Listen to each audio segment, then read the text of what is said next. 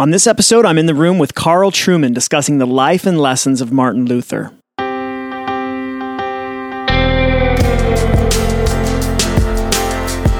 Welcome to In the Room, episode number 36. I'm Ryan Hughley, and if you're listening for the first time, I'm the founding and lead pastor of Redemption Bible Church just outside Chicago. You can find lots of ways for you and I to connect online by visiting my blog at ryanhughley.com. That's Huguley. In the Room is your opportunity to eavesdrop on my conversations with interesting people. Every week I sit down with people of varied backgrounds, perspectives, and vocations, and I talk with pastors, professors, authors, and artists about their stories, their crafts, and how they do what they do.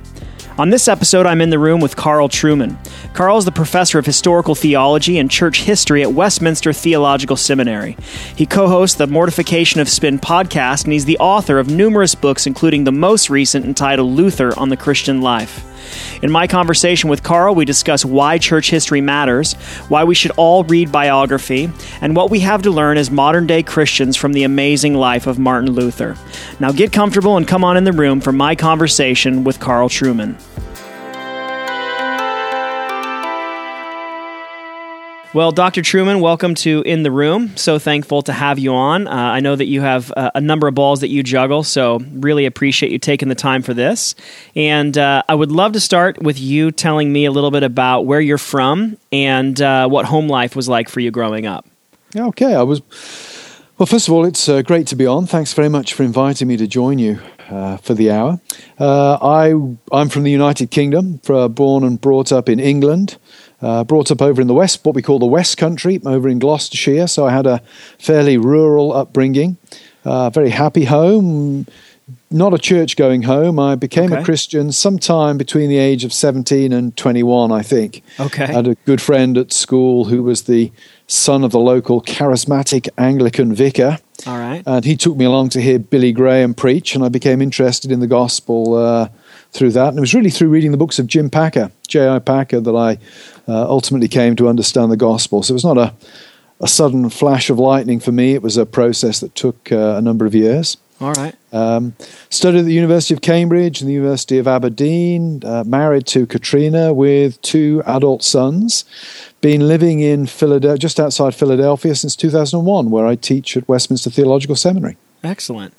So at what point did you know that you wanted to be did you always know you wanted to be a pastor and professor? Because I know that you kind of do both of those things, or how did your kind of call to ministry happen? I still don't want to do both of them, I have to say.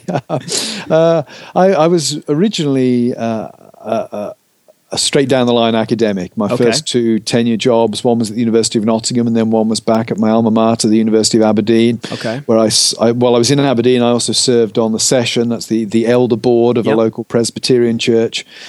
I was just a straight-down-the-line academic. Westminster approached me with a vacancy around about 99, 2000, and I came out in 2001. Again, I simply saw that in some ways as an extension of my academic career. I was still teaching people church history. Yep. Got involved in a local church, and the church hit some financial difficulties around about 2009, 2010, and couldn't afford a full-time pastor. So as I was already ordained as what the Orthodox Presbyterian Church, my denomination, calls a teacher, I was already teaching at the seminary. I also took the call to the church at that point, so I preach in the church most weekends. I have overall pastoral responsibility for the church, but it's financially anyway, it's a part-time thing. Okay. So I'm full-time at the seminary. They pay my pension fund and my health insurance. Yeah. And the church pays for my kids to go to college. Essentially, that's how it works out. Do you see a fundamental? So you teach at the university and you preach at the church. Do you see a fundamental difference between those two things? Between obviously the content can be different, but do you see a fundamental difference between preaching and teaching? Oh yes, I think when the idea of a lecturer, I think, is to convey information and to provoke people to think. I like it when students push back against something I say. I like lectures to be more of a dialogue, sometimes a bit of an argument. I think preaching is proclamation of God's word. It's much less of a sort of confrontational conversation, if you like. It's awkward when people yell out while you're preaching. It is indeed. Yes. That's why I'm a Presbyterian. We don't do that sort of thing.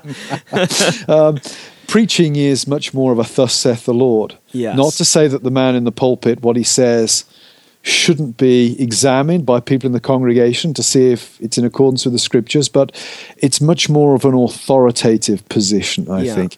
And you're aiming to, my overall purpose as a preacher is to bring people to maturity in Christ. My purpose as a lecturer is to make people into good church historians. And they're two very different things. Yeah. So on that topic of church history, I want to talk a little bit about that. But when did you begin to did you always have kind of a passion for history growing up? Not really, no. In fact, I dropped history as a subject while I was at school. Okay. Didn't like it at all. It was only when I got to Cambridge and was doing classics and had a very good and interesting history teacher. At Cambridge, most of the teaching is done one-on-one with a tutor or supervisor, which is it's a great luxury. But I had an incredibly clever and fascinating supervisor who got me interested in history in general. And then the church history was just the confluence of what became a real passion for history with my passion for the church and the history of Christianity. Okay. So your title at the university is you're professor of historical theology and church history, but you do also pastor at your church, Cornerstone Presbyterian, part-time. What do you find most difficult about doing both? Time. I think it's hard to juggle too many things, and some weeks it's easy. Other weeks I may have a lot of meetings at the seminary, and I may have a couple of pastoral issues that need to be dealt with, and they can really take a lot of time. So I think the thing that, I won't say it keeps me awake at night, but the thing that I would fret over most is, do I have enough time to devote to preparing my sermons? Yeah. And do I really practically care for people as much as I should in the church? I'm lucky to work with 6 wonderful elders who all shoulder considerable pastoral responsibility as well. And I get paid, and 5 of those guys don't get paid. Right. So they're the guys, I think, who are holding down jobs and stretching themselves. So for me, it's a time issue more than anything else. Do you think, though, that having a foot as firmly planted in the church as you do right now makes you a better preparer of what many will be, future pastors? Does it help you in that regard as a professor, do you think, or no?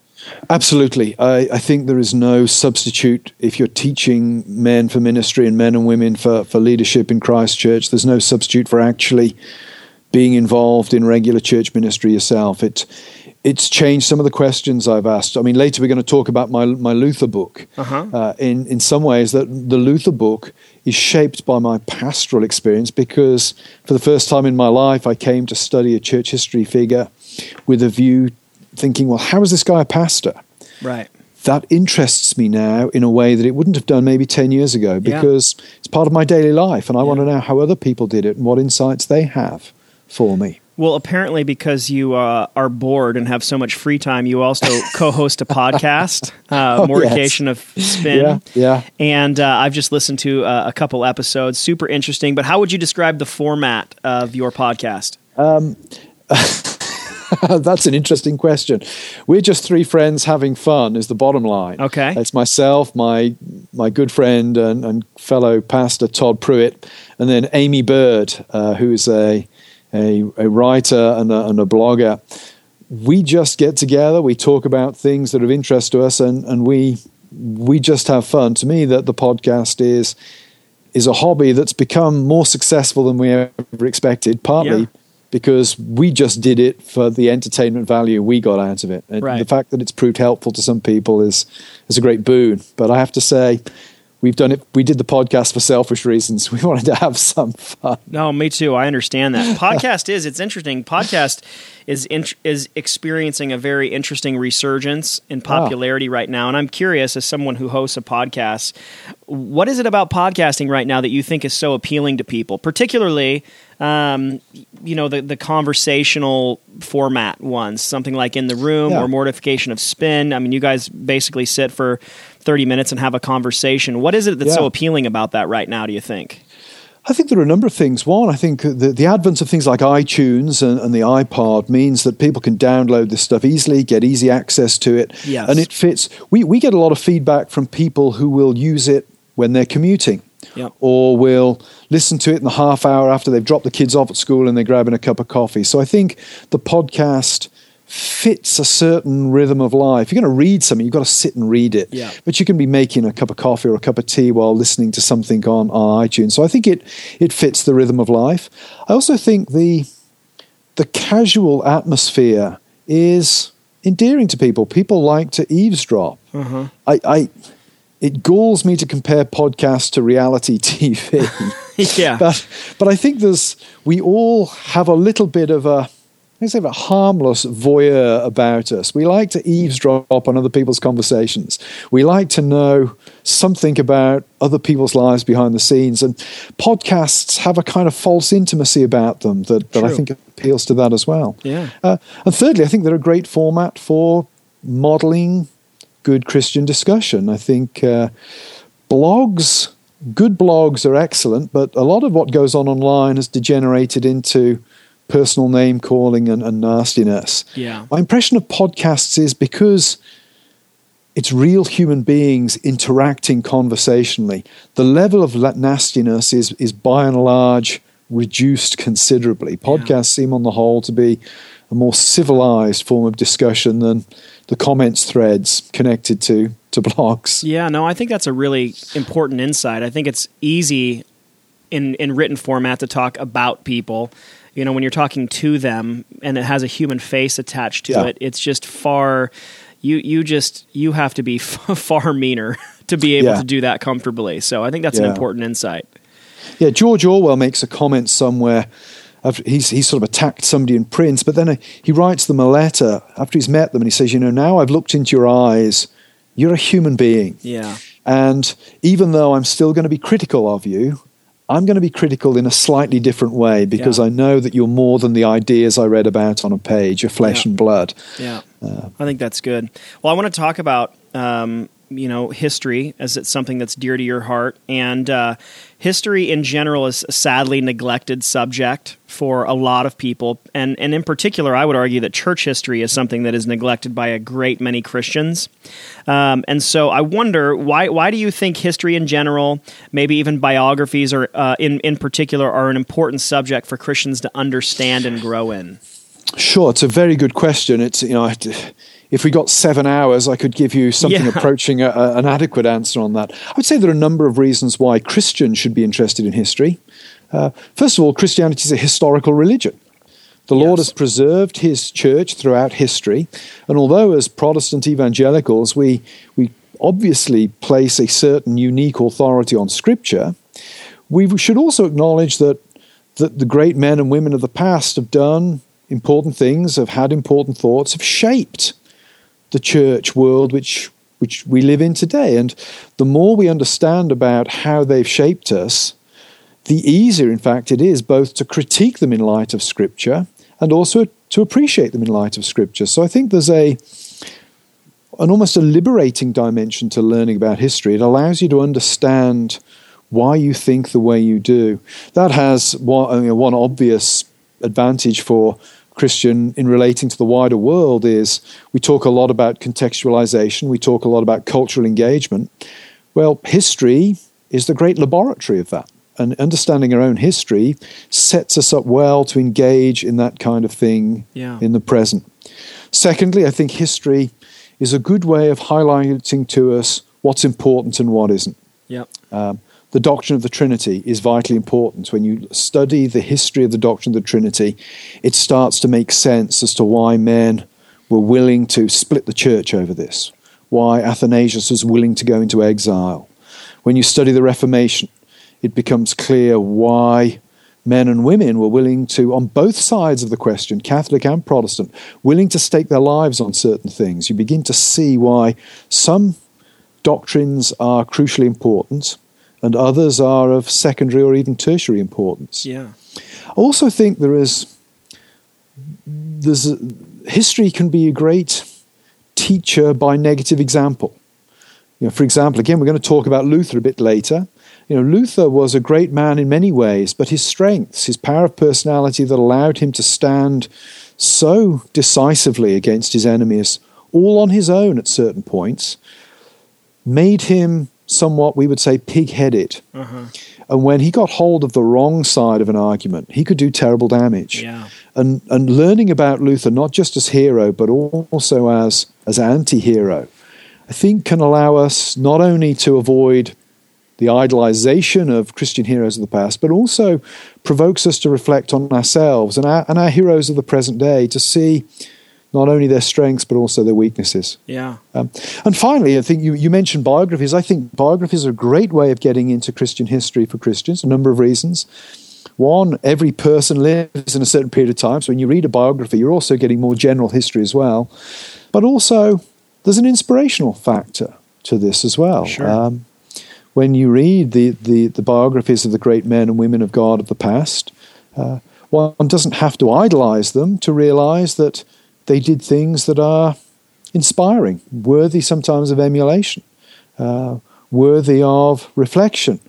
In America at the moment, we're facing significant changes, I think, to the practical constitutional position of the church relative to the state, and civil liberties and civil rights issues are coming to the forefront. And there can be a great temptation, I think, for us to think of ourselves as suffering for the gospel in this situation. Yeah. Well, if you read some books of what people in the past and even in the present have suffered for their faith, I think it puts our complaints, real though they are, in some kind of perspective. Absolutely. So history, maybe I could summarize all that by saying the great thing about history is it puts us and our age and our situation in perspective. Yeah. I think it's interesting how you said earlier that you didn't really so much connect to the importance of history until you had a teacher that really helped teach it in a way that was relevant and vibrant and enjoyable for you. So as you think about, let's just think about church history in general, are there some books that you would point to, and thinking maybe less in terms of for an academic or for a pastor, but just a regular Christian who works a job and has a family? Is there a book or a couple of books that you would point to that are accessible and that will maybe ignite a fire in their heart for the importance of church history? Yeah, I would say that the book that fired my imagination was Here I Stand by Roland Bainton. It's probably 50, 60 years old now. It's his biography of Martin Luther. It's a great book. It is a great book. You obviously read it. It's very readable. It reads, Luther lived an exciting life, and Bainton's book reads like a Hollywood movie script. Yeah. It's a very exciting, very easy read. But also, Bainton was a very learned man, so you're actually getting a lot of other information there as well. So it certainly suggests Bainton on Luther. Herman Selderhaus's Little Biography of John Calvin is a good one. Herman writes with a certain sense of humor that I know some of the more dour and serious-minded Calvinists were concerned that Herman made a few too many jokes in that book. Okay. I like jokes. Yeah. So again, I would recommend There's not enough funny as Calvinists either, so we can take a few of those. We need a Calvinist Chesterton somewhere down the line. Yeah, that's true. And so Herman's book on Calvin.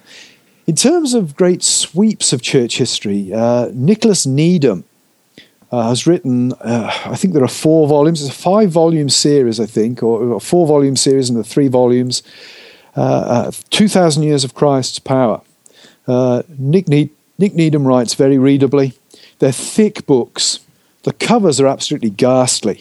They look as if they're designed by a colorblind psychopath of some kind. Okay, we'll look past that. Don't be put off by the cover. Okay. You may want to wear sunglasses when you pick them up.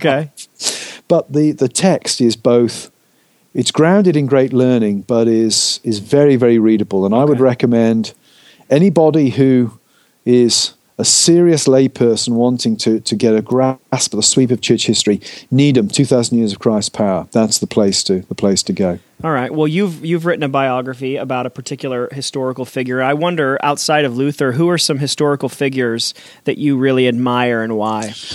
Yeah, there's a number of them. Outside the Bible, I presume you're talking here. I think in the early church, there's a guy called Athanasius and his 3 successors, the Cappadocian Fathers, who were crucial in the battle for the Trinity in the mid to late 4th century. I think Augustine, late 4th, early 5th century writer, is just fundamental. It doesn't matter whether you're a Christian wrestling with Christian experience, the doctrine of the Trinity, the nature of sin, the nature of politics and how the church should relate to the state. Augustine has something to say about it. Yeah. So Augustine is somebody that I spend a lot of time reading. Moving forward in history, Thomas Aquinas in the Middle Ages, I think, though I disagree significantly with certain areas of his theology, Thomas Aquinas had the most amazing grasp of the sweep of Christian doctrine. And then when we come to the Reformation, obviously Luther, Calvin, John Owen, the English Puritan, and also the 17th century, he was a sort of an odd kind of Catholic thinker, Blaise Pascal, whose book The Thoughts or Pensées is an incredibly stimulating exploration of the relationship of Christian theology to life and culture. And then we move into the modern age, I guess I would have to say, who can not admire Spurgeon? Terrible exegete, but amazing preacher. Okay. Martin Lloyd-Jones, J.I. Packer. These are the men I think that I would have to say in the last 150 years that I would look to as really significant for me in my own personal Christian life. Sorry to interrupt the conversation, but I wanted to share a simple way that you can help support In the Room. As you know, most weeks I'm talking with someone who's written a book about something. Now, I love books, and I know firsthand how expensive it can be to try to keep up with all the books that you'd like to read, including the ones that you hear about on this show. And this is why I'm so excited about our new partnership with Givingtons.com. Like Amazon, they sell books at discounted rates, but here's what's great for In the Room. When you buy a book through our store, we receive a portion of that sale to help continue bringing great weekly content. So for whatever featured book we're discussing on this week's episode, we receive a full $2. And for books from past episodes, we receive $1.25. Now, you've probably heard me say this before, but I want to help get this podcast to as many people as possible, and I need your help. So will you keep spreading the word on social media, and will you consider buying this week's book through Givingtons.com? Just go to Givingtons.com/intheroom. There you're going to find not only this episode's book, but books written by past guests as well. So check out our new store at Givingtons.com/intheroom. Thanks so much for your help, and now back to the conversation. Well, there seems to be, especially with historical figures, it can be easy because of the level of admiration that people feel. They can assume an almost godlike status. And so I wonder just practically, how can we go about admiring people of the past without idolizing them? It's a tough one because there's a tendency with all of us when we have a hero to try to excuse their faults, even as we play up their virtues. We give them credit for their virtues and we blame their faults on other people. Yeah, that's true. Generally speaking. Yeah. I think a good, honest grasp of somebody's biography is very helpful, and a self-conscious reflection on our own convictions as Christians. We believe that everybody's sinful. Yeah. And therefore, we shouldn't be intimidated by the fact that Luther wrote some hateful stuff on the Jews, for example. We don't have to approve of that. We can see that as the most reprehensible thing. But I think we can also see it as part and parcel of Luther being a sinner. And so it's in some ways it has to be learned. We all have a tendency to make our heroes into idols, but I think an honest, upfront approach to their biography set against the background of a good theological anthropology where we understand the role of sin, even in our greatest heroes' lives, is the place to start. That's good. Well, I want to talk about Luther. Your new book is called Luther on the Christian Life, and you've even mentioned a couple of the biographies about Martin Luther that have been written, and so I'm curious, with a number of good ones on his life written, why another one, and what is it that makes yours distinct? What was kind of your angle on his life? Sure. It's a good question. The book, in some ways, it's not intended primarily as a biography. I sort of deal with the sweep of biography in the first chapter. Yep. There is a biographical thread to it, though, and to each chapter. And what I wanted to explore was how Luther understood the Christian life from the perspective of both of himself as a Christian believer and as a pastor, ministering to other people and trying to help them manage as Christians in the world in which they found themselves. So it's interesting that there's almost nothing written on Luther as pastor. There's a collection of essays in English that my friend Tim Wengert edited for Erdmanns, and there are a couple of books in German on Luther's care of souls. But by and large, there is almost nothing on Luther's understanding of the pastorate. So if I make a unique contribution, it's that I wanted to look at Luther through the lens of this man spends most hours of the week as a pastor. Yeah. It's odd that is the one thing that's been most neglected in the writing about him. Let's try to put that back central to the Luther story in a way that I think he himself would have seen it as central to his story. Why do you think that Martin Luther is such a fascinating character? I mean, obviously he accomplished some pretty significant things, but there is an obsession with Luther that many people, he reads like it's like a movie. And so what is it do you think is so fascinating about him? I mean, his story is a somewhat romantic one in the sort of the true sense of the word, in that he's this guy who on the surface seems to come out of nowhere, faces down the mass powers of the empire, shatters the church, founds a denomination, and shapes Protestantism down to the present day. So, as you've said, he achieves an awful lot. The events of his life are very exciting. I mean, this is a man who's kidnapped by his own men, who lives incognito for a while. This is a man who's involved in putting down riots. Yeah.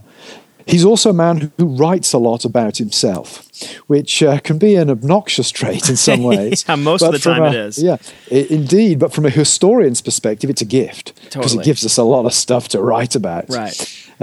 So there's that aspect to him as well. And he was a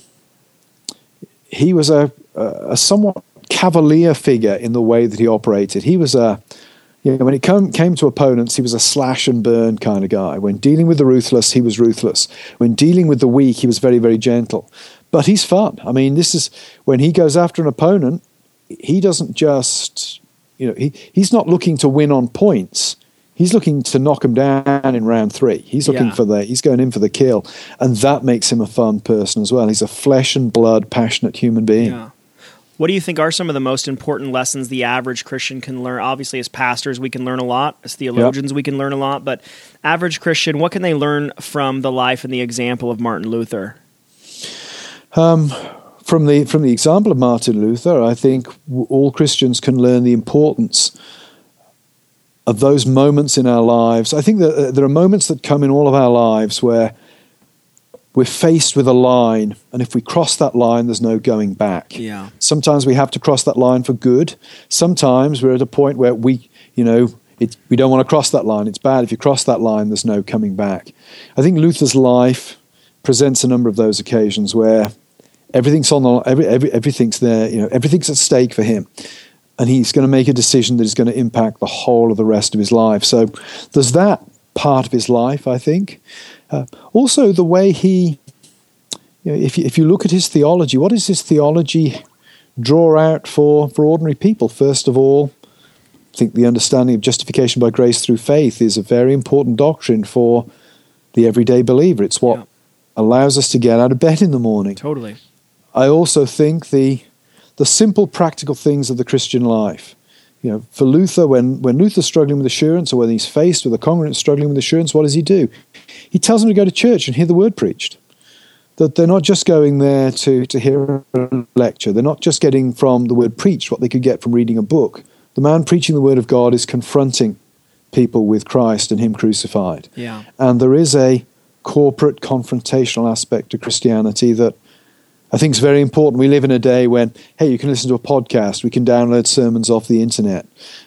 We could be a Christian all by ourselves and think we're okay. Well, Luther would say absolutely not. Yeah. You've got to be part of the visible body of Christ under the Word, taking the Lord's Supper with your brothers and sisters.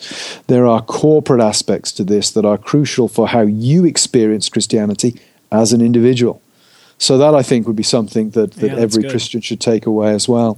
Well, despite his pretty amazing highlight reel, you've mentioned a couple ways that Luther was far from perfect. And so kind of the other end of that question, what are some ways that we should really be careful to think differently than Luther did or behave differently than Luther did? Yeah. Well, his approach to the peasants and the Jews are the two things that people most often cite. In 1525, there are these series of peasants' rebellions all across the German-speaking lands of the empire. And they use Lutheran language. They picked up on Luther's language of freedom, but they see it in a political way. So they really identify themselves with Luther's Reformation, and this puts Luther in a difficult position, because if his Reformation becomes associated with social revolution, then the emperor is going to crush it. Yeah. But he's not going to allow that kind of thing to happen. So Luther comes out viciously against the peasants. Having been initially sympathetic, he writes some vicious stuff, really calling for wholesale butchering of rebellious peasants. Does a similar thing for the Jews in 1543. Having been very pro-Jew in the early 1520s, which is very unusual for his age. The unusual thing about him is he was pro-Jew. By 1543, he's very anti-Jew I think because they're not converting to Christianity, and he feels they're hindering the return of Christ. But he writes this vicious stuff against the Jews, calling for their synagogues to be burned and them to be put to the sword. And certainly looking back through the lens of Auschwitz and the Third Reich, it looks almost prophetic. I don't think Luther envisaged the Third Reich, but it looks horribly prophetic in retrospect. What can we learn from those things? I think we can learn generally that the greatest of men often have the greatest faults. Yeah, that's good. The evil that I can do will be much less than the evil that Luther can do, because I'm just not as great a person.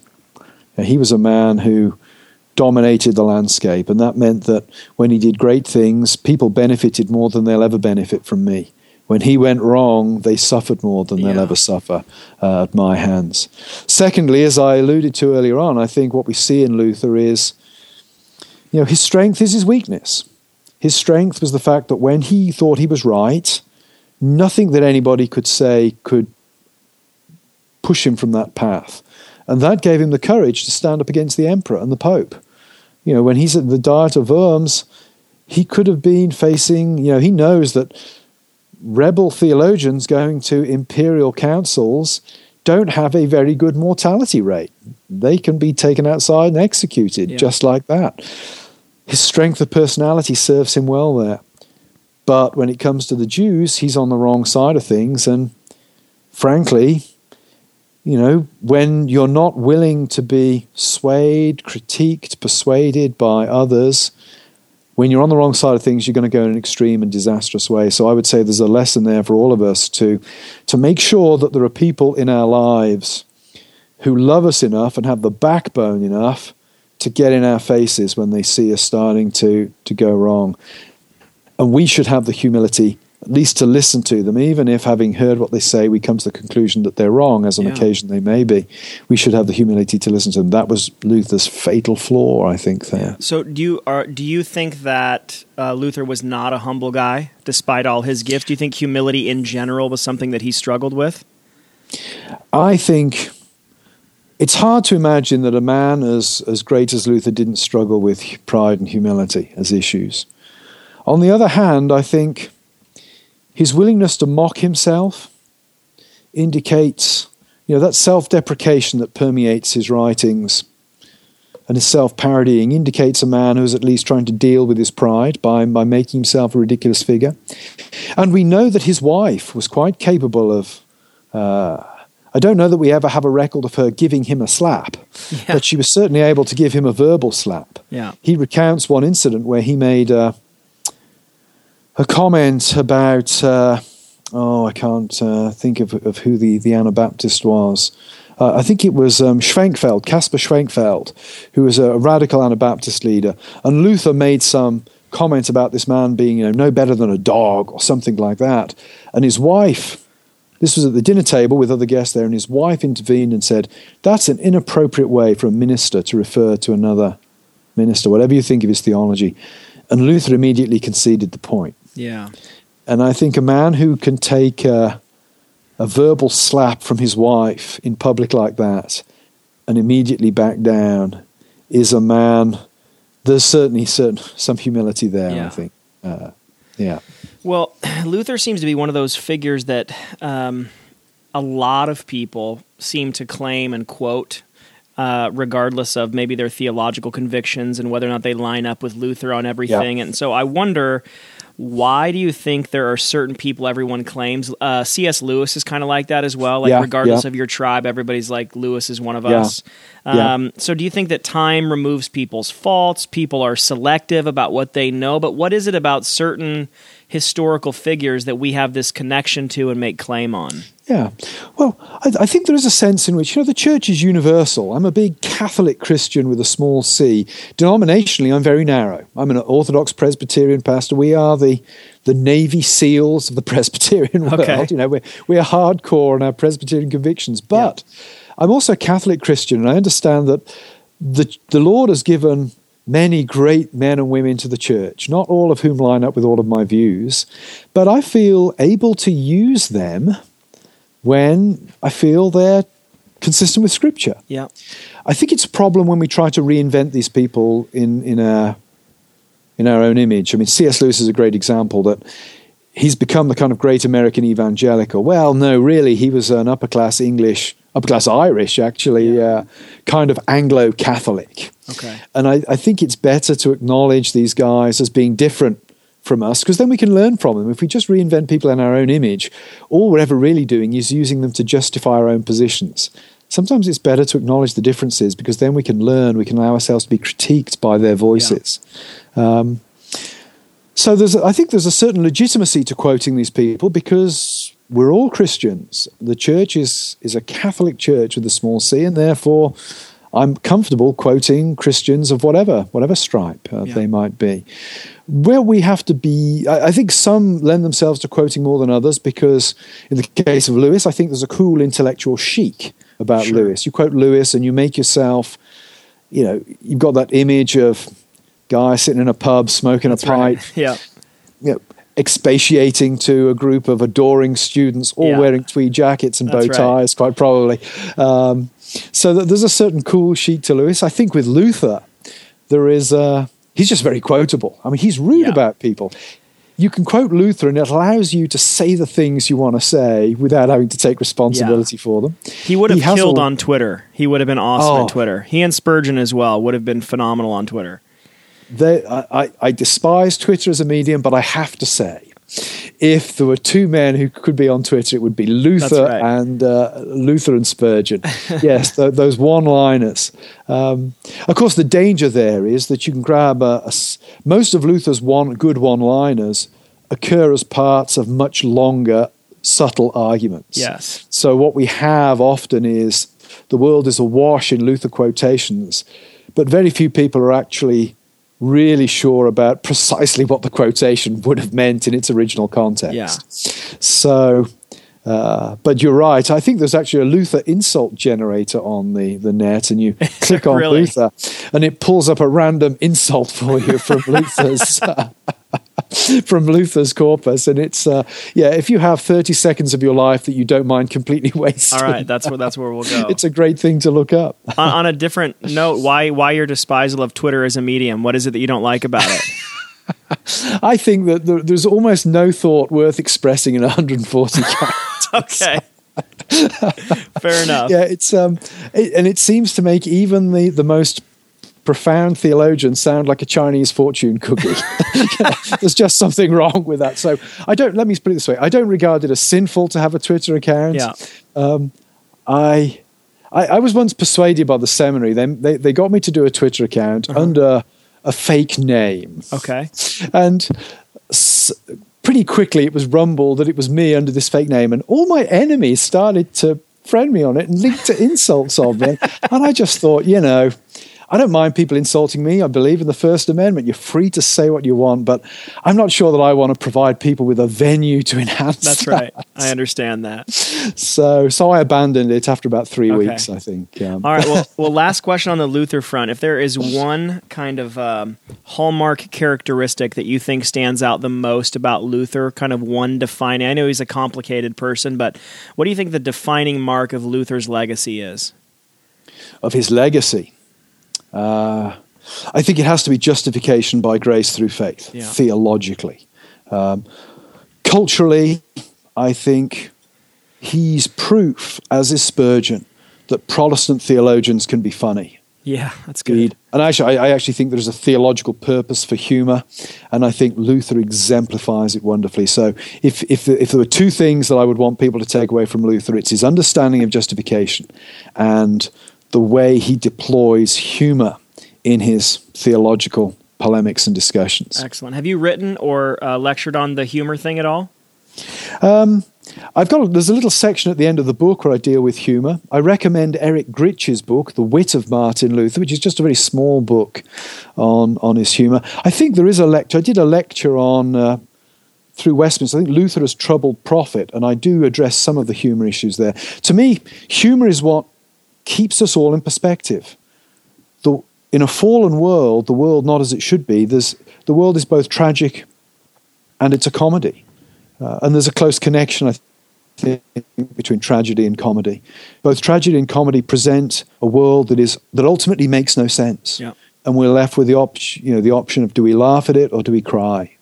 And I think for Christians of all people, we should understand we live in a world which is by turns tragic and comic. Yeah. It's always interested me that after a funeral, when you go back for the wake or the meal afterwards, people are making all sorts of inappropriate jokes. Yeah. Faced with the inevitability of our own deaths, we've stood by somebody's graveside and looked in a way into our own graves there. How do we cope with it? Well, we weep at the graveside and we laugh at the wake. Life in a fallen world is not as it should be. It ultimately makes no sense in itself. And I think the two human responses are laughter and weeping. That's good. That's a great place to end. Dr. Trueman, thanks so much for your time and thanks for having me on. For the great book. I've enjoyed our conversation. Thanks very much. My thanks to Carl for taking the time to chat and to you for taking the time to listen. As always, I hope you found it helpful. Don't forget you can stop by my blog at ryanhughley.com for ways that you and I can stay connected via Facebook, Twitter, and Instagram, and you'll also find any additional show notes that you may want from today's episode. Until next week, I count it an honor to learn with you. I love you and thanks for listening.